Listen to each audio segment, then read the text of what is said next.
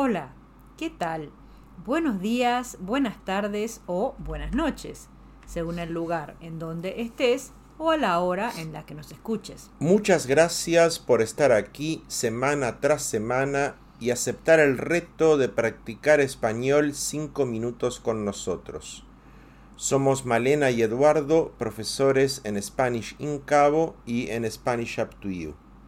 Estamos en 5 minutos de español y este es el episodio número 159.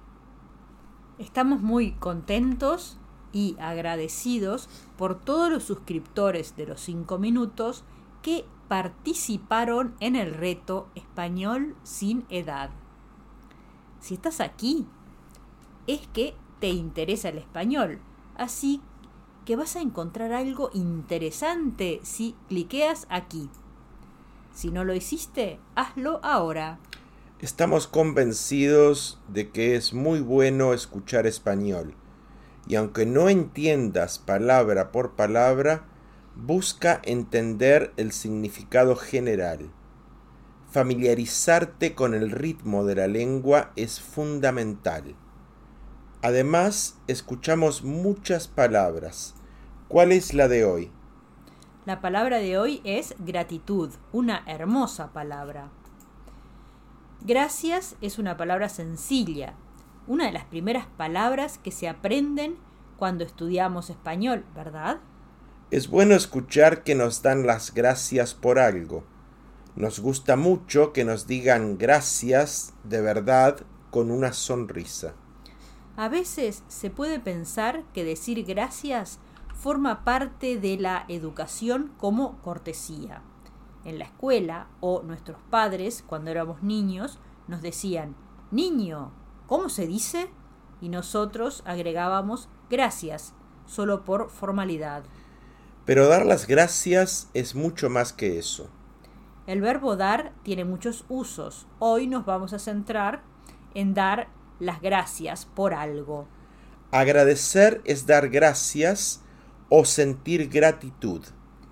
Para analizar qué significa gratitud, nos vamos al origen de la palabra, que es el latín, y tiene dos partes bien diferenciadas.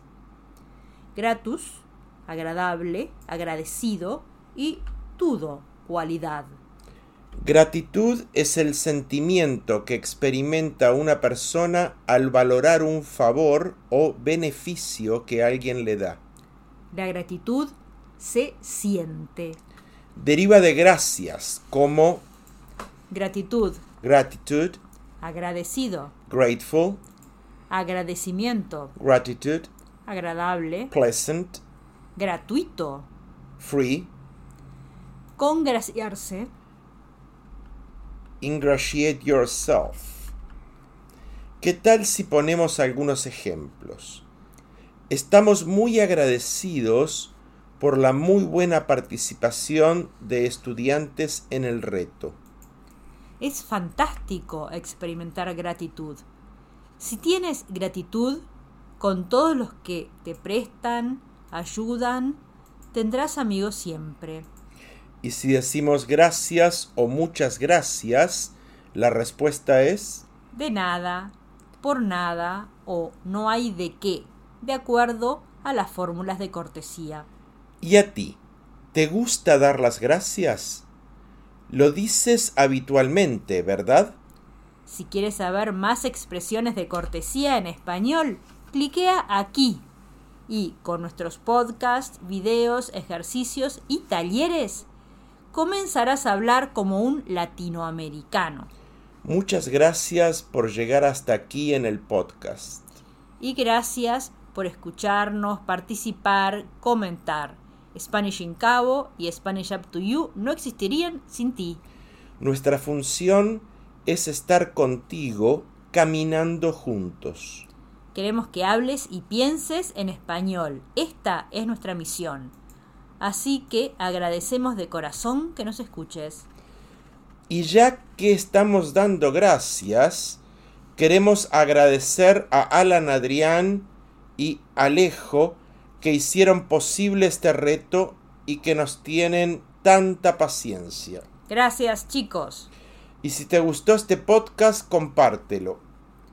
Nos vemos en los talleres por Zoom, en clases, en la experiencia de cocina de los viernes en San José del Cabo. En Facebook o nos escuchamos el próximo miércoles. Hasta pronto. Chau, chau.